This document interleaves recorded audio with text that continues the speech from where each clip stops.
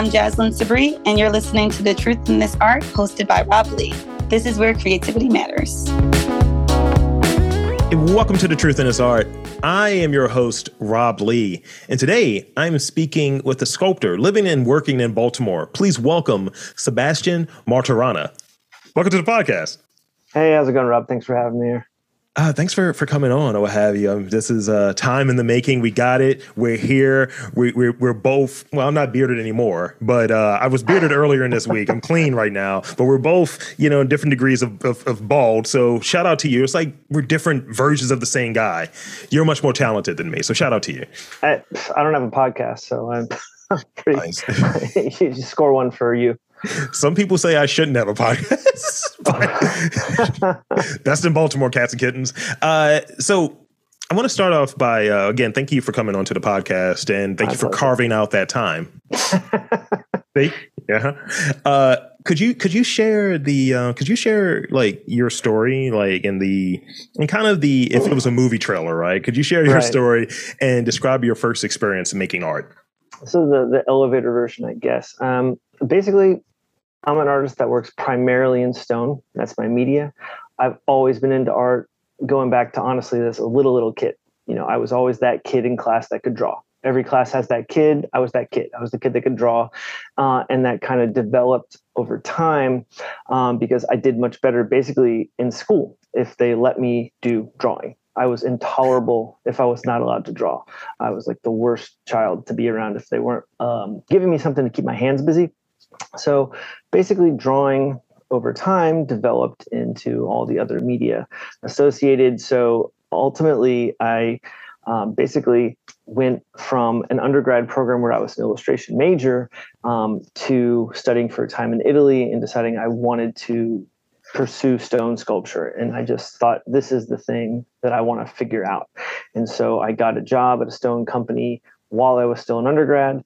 I was an apprentice, I guess technically starting while I was still an undergrad student, and then moving forward for about 3 or 4 years until I ultimately left the stone company. I came to Baltimore for graduate school in sculpture at MICA at the Reinhardt School of Sculpture. And so basically ever since that time, I partnered with Hillgarden Natural Stone, which is the oldest continually operational stone fabrication company in the country, right here in Baltimore. Yeah. And so my studio is now basically part of their stone shop. So I'm effectively a freelancer. So I still think of myself as an illustrator. I just happen to be illustrating in stone, which is really what most stone sculptors that people are familiar with were doing. Everyone knows Michelangelo or Bernini, and those guys were illustrators. They were working for clients. They had deadlines. They were working within parameters. They had directives. And that's like a lot of what I do. And then I kind of have of course, my own sculptural art practice for the stone sculptures that are really self-directed. But I do a lot of work that's both institutional, so colleges, universities, ecclesiastical stuff, and then also, again, my own practice, which tend to be in museums and galleries and private collections, things like that.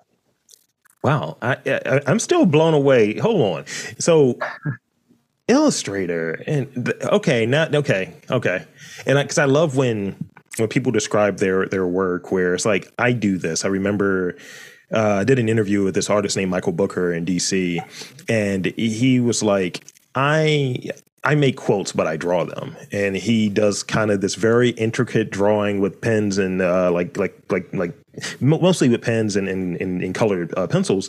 But the process is very much like he's threading. That's how he does it.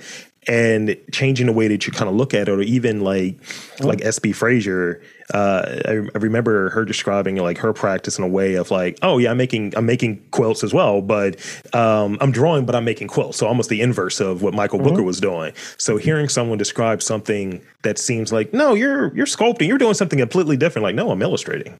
Right. That's really cool. Yeah. I mean, I think it's, if you define illustrating as communicating some kind of idea visually, every artist is an illustrator, really. But, I'm just, I guess, comfortable putting that name on it. But that's what I feel like I'm doing most of the time. Oh, yeah. Especially as a person that's trying to shift. Well, podcasts are art. They're just, it's no, it's art. I have an artistic approach to it. No, it's not. Right. Well, how are you shifting from what to what? Do you mean from something else to the podcast? Well, shifting, I guess, the way that it's perceived, where like I think if you're doing a practice creatively, if you have a certain approach to it, a certain skill, time that's invested, like if I went to, let's say, a recording school or something, that would be similar to art school in some regards. And how I'm applying that practice, how I'm doing it. Like, I was touching on earlier, some people may say, I've been painting all day. I've been recording all day. Right. And there are a lot more similarities than people often give it credit for. It's like, is it journalism? Is it art? Where does it lie? And I think I like to look at it as art. Yeah. I mean, it certainly would be, you're like, you're a communications director in a way. I mean, you're a creative, but dealing more or less with communications. You're like translating something from one place to another. I don't have a conduit to talk about this stuff with people myself directly. You're facilitating that. Yeah, I'm going to put this in a grant application. So thank you, Sebastian. So early on, right? So initially, like doing the kind of like, like drawing, illustrating, what have you, I had a similar thing when I was younger. I was in class and I was kind of like, I was a decent student, if not good student, but I was kind of like, this test or quiz or what have you might take 30 minutes to do. I was like, yeah, I'm going to do this in 10 because I want to draw the X-Men. And I used to get in trouble for doing that. And I was like selling artwork. And I remember a teacher came by, and this was like, I'm a relatively like big guy, and I was a big kid. And I remember I looked at the teacher. I was like, yo, you just took my drawing. You threw my drawing away. I'm so upset about that. But it was one of those things. So, and always kind of having this creative approach and having this interest. So tell me about like when you kind of like, really knew that you had that like kind of interest in working with stone, and how similar is it to how your practice was or how your process was in doing non-stone oriented work? So like, what are the similarities? Well, let's see, the similarities. It's interesting. I mean, so the genesis of the interest in stone certainly does go back to when I was a kid, because I was the kid that did that kind of stuff. And of course, I have a family with these relatives, and you know how it is. They find that you're interested in something, they latch onto that. So it's like for birthdays, I was getting like art books and pen sets and, colored pencils and, the tech literally like art texts, the greats from the Renaissance and stuff like that, and I'm a little kid. I would, I wanted Legos and, but I wasn't going to get Matchbox cars and things like that. Instead, I got all these art books. And so I did actually read them. And I do recall that I thought at the time, the most impressive stuff was the stone sculpture, because a child still has a fundamental understanding of what a rock is. I know what rocks are. I played with them, I'd thrown them, I crushed them in my dad's vice in his workshop, stupid stuff. But I understood just, from reading these things, like that's a rock and that looks like this and what? And so the idea of being able to transmute this incredibly rigid material into this other thing that is so fluid and dynamic and looks so cool, I still could fundamentally, even as like, probably 8 or 9 years old, understand that was really, really cool. And so I was like, I want to do that. I want to do that thing. That looks the hardest. That must obviously be the coolest thing to do. So I want to figure that out. And it wasn't until many years later I got the opportunity. But I got the opportunity very early. I grew up in Virginia, which is not usually the sentence that precedes great things about public education. But Virginia had an amazing program called the Governor's School. So I was able to, as a high school student, go for free for a summer to a college to do art. That's it, just art in various disciplines. You can do it in all kinds of things. But you have to apply to it. It's like very competitive. And I lived in Northern Virginia, so it was extremely competitive because you're competing within your own kind of county to make parity, make it fair for the entire state. So but you can apply to this program and it's totally paid for. So I could go. And I was able to do stone carving for the first time at 16 years old. And a lot of people don't have that opportunity. Right. So I was able to get a taste of this thing very early on. And I was always interested in it. So even that carried through into my undergrad, where ultimately I didn't initially jive with the sculpture program I went to Syracuse University. And so I basically took all my electives in sculpture, and my major was in illustration. And so I really liked the kind of process-driven, directed, more or less, I guess, program that illustration provided. Plus, it was in, commercial arts, which seemed, like a reasonable avenue to follow in art. Yeah. But I still was really into sculpture. So I was able to kind of do both of those things simultaneously.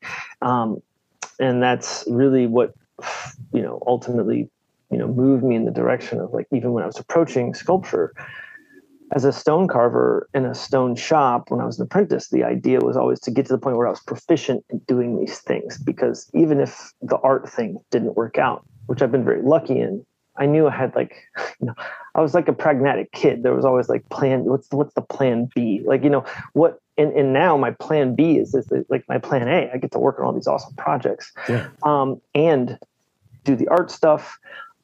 So it kind of worked out that way for me. No, thank you for sharing that. And I mean, I'm still like sitting here somewhat gobsmacked of, because I mean, I have other questions that are going to get even more like, so how do you make that? So tell me about with the work that you're doing now, what would you say? Because I find that people, it's a quote that I'm thinking of, that it's hard to separate regular life from what we do as an art practice. And I'm very much a podcaster. My personality is very much that, right? What does your work reveal about your personality? It's a good question. I don't really know. I mean, what is, when you say I'm very much a podcast, what does that mean? So I like, as a personality? I like getting down to the granularity of it. Like, oh, so tell me more. I like asking people questions. I like doing those interviews, and I have the podcast voice or the radio voice that people will describe. And I'm an audiophile. I'm an audio nerd, unabashedly. Okay. Huh. Oh, okay. I got that. All right. No, I don't have any of that. I have a face made for radio, so we're good on that account. But I think what the work I do, okay, so focus. Mm-hmm. Somewhat ironically, because it's not like I'm the most organized person or anything like that. There are many people that work in, I think, my field that are incredibly organized. And I'm not like that generally in most other things. But when it comes to my work, sculpture, stone carving, managing those particular kinds of jobs within that field, whether it's historical restoration or new fabrication or something like that, I'm incredibly focused, probably to a fault. Meaning I tend to get tunnel vision, and it's a necessity of life that I work and focus on multiple things, and projects are no exception to that. But I would prefer to focus on one single thing at one time. That's just not something that life affords me. But I think that I can get very focused on something and specifically driven to get one thing done and one thing done well. And sometimes that's an advantage, and sometimes that's an incredible disadvantage or a huge inconvenience for other people I live or work with. Yeah. So it depends. But I think that's the thing. I have I guess, I don't know if I call it the ability, but the tendency to get very to get very narrow about my point of focus for a particular period of time. So would it be fair to say that that's something that's set in stone? Sorry, well, I told you it's going to happen. I told you. I tried to tell you. I tried to warn you.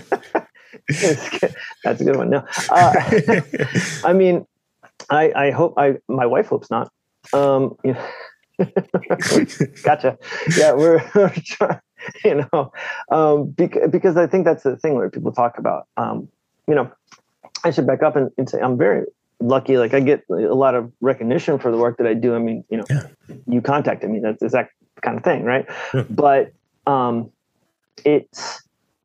I get a lot more, positive reinforcement about the work that I do in all these ways. But it's important, I think, also to acknowledge that I have an incredible support system behind me for all these kind of things. And in particular, I have 2 children and a wife who have to basically deal with my occasional, it doesn't happen often, but times when there's a big project and it's for a major federal institutions say. And it's like, oh, I've got to have to be in the shop for 7 days a week for 10 hours a day or 14 hours a day or whatever. And so that's hard on everybody else. And it's not very hard on me. I'm very good at that. I'm excellent at working 16 hours a day. I'm really good at it. That's like my thing. But that's not the thing for anybody else in my life. That's very difficult for everybody else for me to just disappear and be in my studio, because my studio is amazing. It's easier for me to be there. So I think that's the thing where I'm good at focusing on it. So that's the thing in my personality, is I can hone in on a thing and just focus on that. And I like to think I can just, whatever that thing is, the challenge that I've like accepted with a particular project, I can do it, nail it. I got it. But there's, trying to balance that with everything else that's going on is really the challenge. And I mean, that's something I try to talk with my own students about, where it's like, be self-aware. That's something you're going to have to deal with later in life. Hopefully you have the opportunity to focus on your work right now. Take that opportunity, because later you're going to have you may not realize it, but your life will get more complicated. You will have more responsibilities if you're lucky. So to kind of to think now about how to kind of balance those things together. So you mentioned different projects, right? So your work, from what I read, and can recommend if I'm wrong here, you're working in transmuting, using your terms, which I'm going to start using that more. Like unexpected textures and forms, like including like making cushions, bath towels, all types of like things that don't feel like it's that, right? And it just seems like a high degree of difficulty. So shout out to you on that. I really respect when someone is like going outside of the norm. It's like, hey, this is usually soft. It's hard. And really getting into that detail. It takes a lot of precision and a lot of that focus you were touching on there. What is it that kind of taking something that usually has one form, one texture, one like feeling associated with a certain characteristics associated with it, and doing it in what feels to be almost a polar opposite material and texture and feel? Right. Well, I mean, I think there's something attractive about doing the unexpected. So it would be more of the expected thing to create hard materials out of a hard material, right? So it's not going to be, I think, nearly as intellectually stimulating if I create a brick out of a piece of stone. Now, I've done something like that, but the idea was to do more to it. But the things that really interest me more so are creating textures that visually appear soft, when in fact they're extremely hard. And what's funny about it is there's a way to sculpt these things in such a way that when people come in contact with them, because I like people to be able to touch my sculptures. Museums hate this, but I like people to be able to touch them. And so when you touch something with your hand that your brain is saying this is going to be soft, and your hand encounters something hard, it's extra hard. You like dial up that sensory input because the delta between your expectation and the reality is that much greater. And so I think that's interesting about it. That's something that appeals to me. Plus, of course, it's a challenge because, I can take a piece of stone and polish it flat and make it look hard. Yeah. Obviously, anyone can do that. To make them into very specific or fine forms is another challenge, but to make them into something really soft or that appears soft is a challenge, because basically you're having to figure out how to do that, because nothing, a lot of the work I do is termed hyper realistic or trompe l'oeil or something like that. But I never really think of it that way, because it's really just not. If you look at it closely, I'm having to figure out what form I can make in the material I have based on the crystal structure of the stone that's going to illustrate the visual experience we have with the material that we know, whether it's a towel or a cushion or a pillow or something like that. And so that's the thing that I'm figuring out each time. And that's an interesting part of the challenge, is to figure out like what things in this rock represent the textures in this cloth. Okay. And how can I pull that off? Yeah. I mean, when are they giving you a reality show? I mean, it's one of those things of like Kitchen Impossible. It's like, look, Stone Impossible. I feel like it's there. Well, yeah, I've been contacted by producers before about that kind of thing. And I tell them, like, it's going to be a real boring ass reality TV show because everything takes so long. It's not like these other Forged in Fire, the things where like I don't have like blast furnaces. Nothing happens quickly. It takes time. So unless they want to set up a ton of like time lapse cameras or something like that, it's not going to be the most stimulating thing in the world. You really got to grind. And that's like, yeah, it's not as well. I shouldn't say it's not exciting. It's exciting to me, but I think from the outside perspective, a lot of the stuff I do, you might look at it from day to day. Wow, that looks exactly the same. I'm like, no, but I spent 10 hours on this one area. I'm like, look at that. Like that area is so different now, but it's not the kind of thing that really is going to make for great, network television. Well, you know what they do? They add these different pieces of drama, and it's like, oh, like you never work with anyone. It's like, oh, Sebastian, something bad happened at the shop. You're like, no, it didn't. Well, the shop I work in is full of characters. And this is one of the great benefits of being there. But yeah, I'm not so sure that would make the metrics. True. I get you. So talking about the shop, the studio setup a little bit. Now, I understand that there is, like you were saying, you might work on something that feels like very small in terms of scope in the big scheme of things. Could you tell us about like what does the typical day look like? What is what does your normal day look like when you're like working on a project or what have you? Like what's that morning routine look like? And, really, what is that the day of the artist sort of look like? That's the thing I'm driving at. Well, the day of the artist starts with the day of the parent. So the day of the artist is getting up in the morning, making sure coffee is made because I want to stay married. Then getting I have two boys, making sure they're up, teeth brushed, bathroom routine, clothes on, and then to school. We're very lucky. Our children go to school at a public charter school here in Baltimore. It's 3 blocks from our house. So I walk them to school in the morning. I come home, then I go into the shop. So I don't get into the shop until after I've done that morning routine with them. So puts me into the shop around 9 o'clock or so. Yeah. Now, if I'm working off site, that could be different. So next week, for instance, I'm going to be in New York for most of the week. So I'm out. Everything falls on my wife, unfortunately for her. And actually, the previous week, I was working in DC most of that week. So same, I was skipping out on the morning routine. And I was basically getting into the shop early to drive down to DC to work on something. So that can be a morning. But basically, when I get into the shop, depends on really what's there. It's like what's on the easel, what's on the table, what do I have going on, and trying to balance basically the deadlines I have with the various projects that are in progress. I try to not take on too many things. And honestly, right now, I am just barely getting caught up from the kind of ridiculous COVID world that happened with everything. I don't know how that affected your workflow, but for me, because I work for myself, when COVID started and school shut down, I didn't go into the shop for basically 3 months. Suddenly children were home, and and I was very lucky. I had a lot of projects going on, and I had clients that were very understanding. I said, "Hey, sorry." So I was there. My wife works full time, and she's in communications, digital communications. Yeah. And so basically, she became an emergency worker for her center where she works, and I was just basically everything paused. Yeah. And so things built up during that time. And there were some other longer projects. My projects tend to take place in the course of like years rather than even weeks or months in terms of their deadlines or their arc. So I'm now, when I get in the shop, it's like, okay, what are the things that have the most current deadline?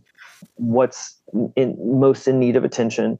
And, where basically what can I put my hands on when? And do I have emails I need to get back to, and that kind of stuff. And I try not to do a lot of that from the shop because I can physically do that from home.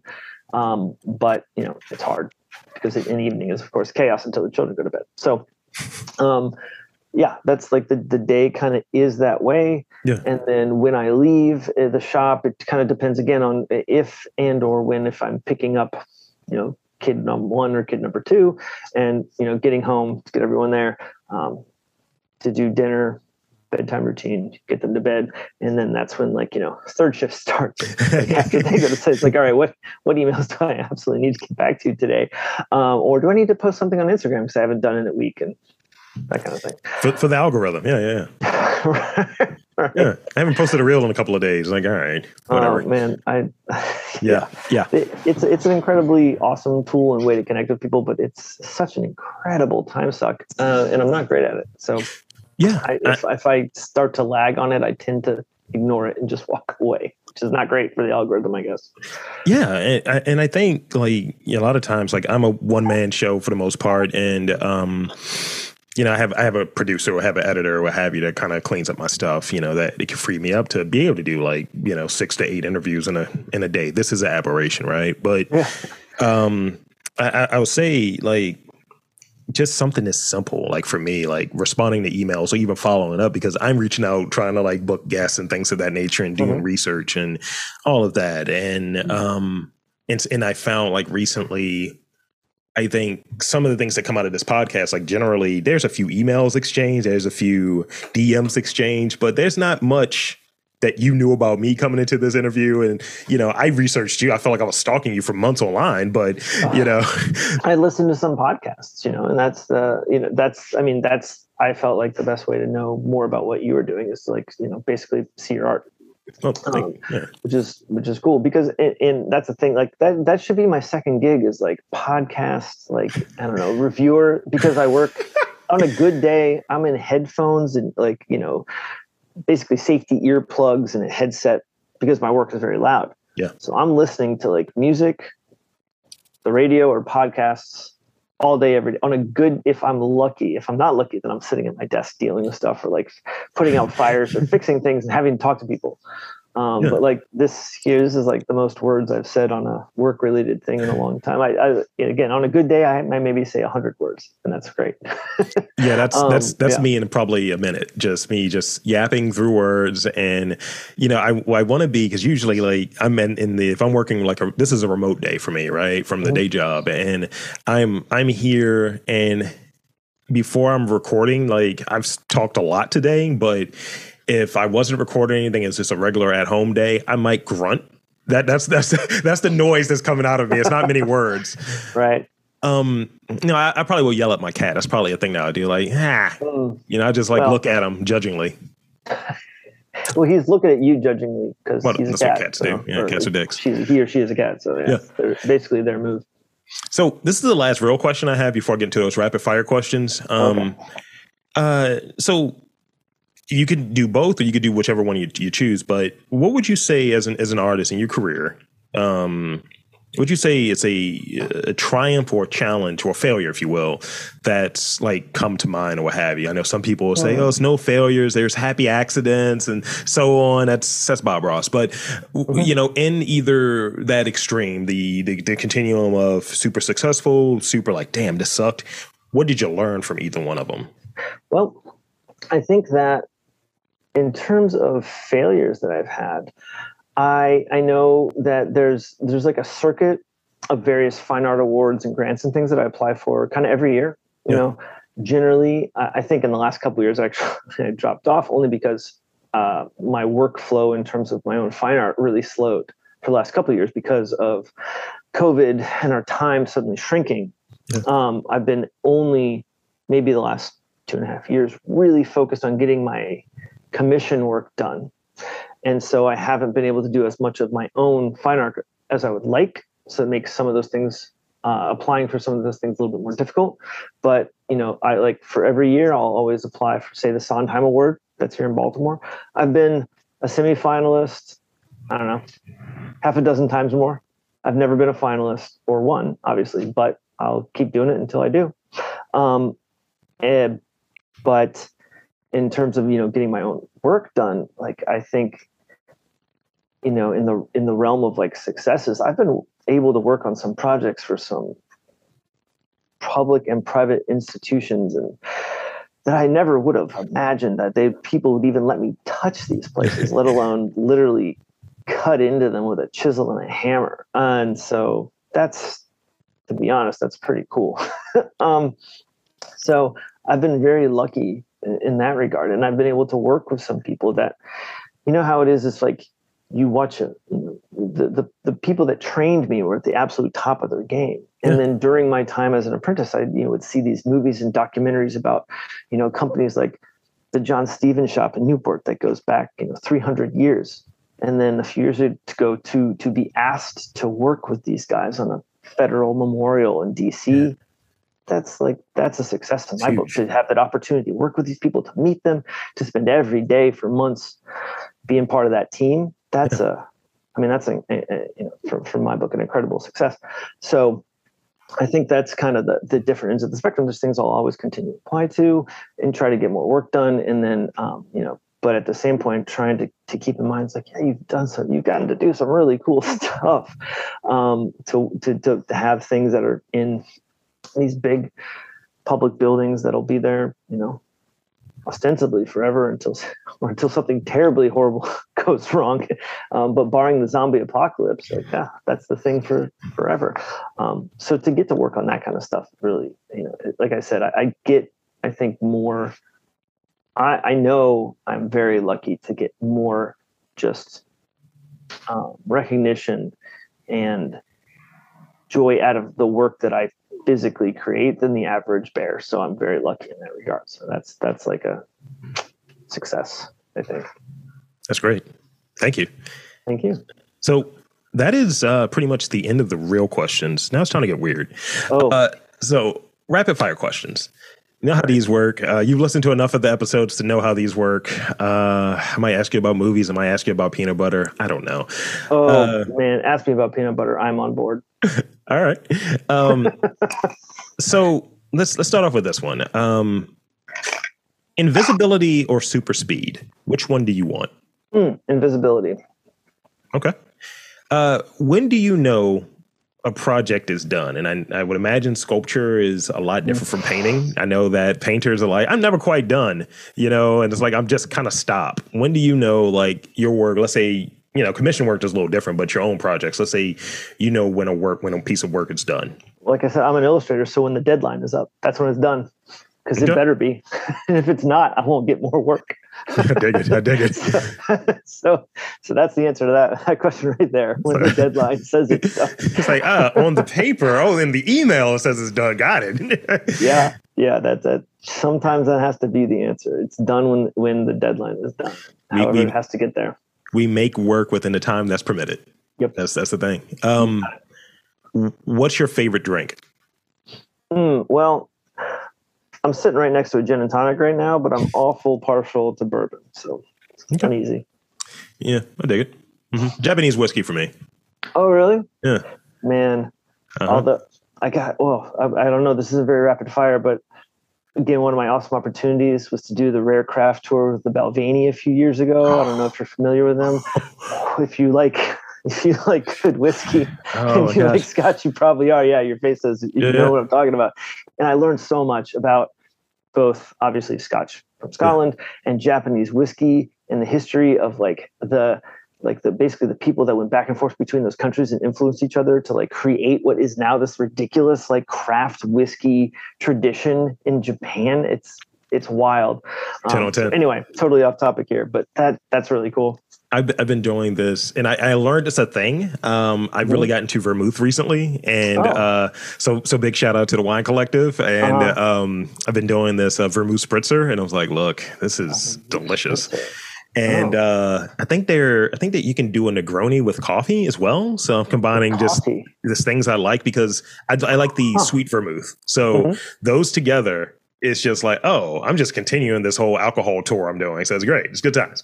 Oh, wow. Let's see. Crunchy or creamy? Creamy. Huh. But I respect crunchy. Okay. I mean, obviously, I'm a stone carver. I was waiting for that connection. So this is the last one, and this kind of relates to one of the things we touched on earlier. Well, I think before we even got started with the actual interview. Do you speak any other languages? And if so, can you answer in said language? It's like, sì, ma non molto bene, perché non ho l'opportunità per parlare l'italiano adesso. Mi dispiace. I feel like it was a couple curse words in there, but thank you. No curse words. No curse words. Yeah, I can speak Italian very poorly. Thank you. We're polyglot. You're poor polyglot. How's that work? Provo. Yeah. So that's pretty much it for the podcast. So I want to thank you for being on this podcast. And two, I want to invite and encourage you to share anything you feel like we missed in this interview, and tell the fine folks where to check you out, your work, social media, all of that good stuff. Sure. Yeah, no, I think you covered it really well. People can find me on, generally the socials. I'm obviously most active on Instagram. That's just Sebastian Martorana, which I always say it's just Sebastian Martorana, but it's the longest name in the world. So I'm on Facebook. I'm on Instagram at, Sebastian Martorana, which is SEBASTIAN MARTORANA. But my website, much simpler, is just SebastianWorks.com. So that pretty well covers that. But yeah, I think that's easy. The easiest way to find me or contact me is either through their Instagram, which I think how we first got in touch, and then of course the website. You can always email me through there. That's pretty standard. So there you have it, folks. I want to again thank Sebastian Martorana for coming on to the podcast. And I'm Rob Lee, saying there's art and big friggin' sculptures in and around Baltimore. You just got to look for them.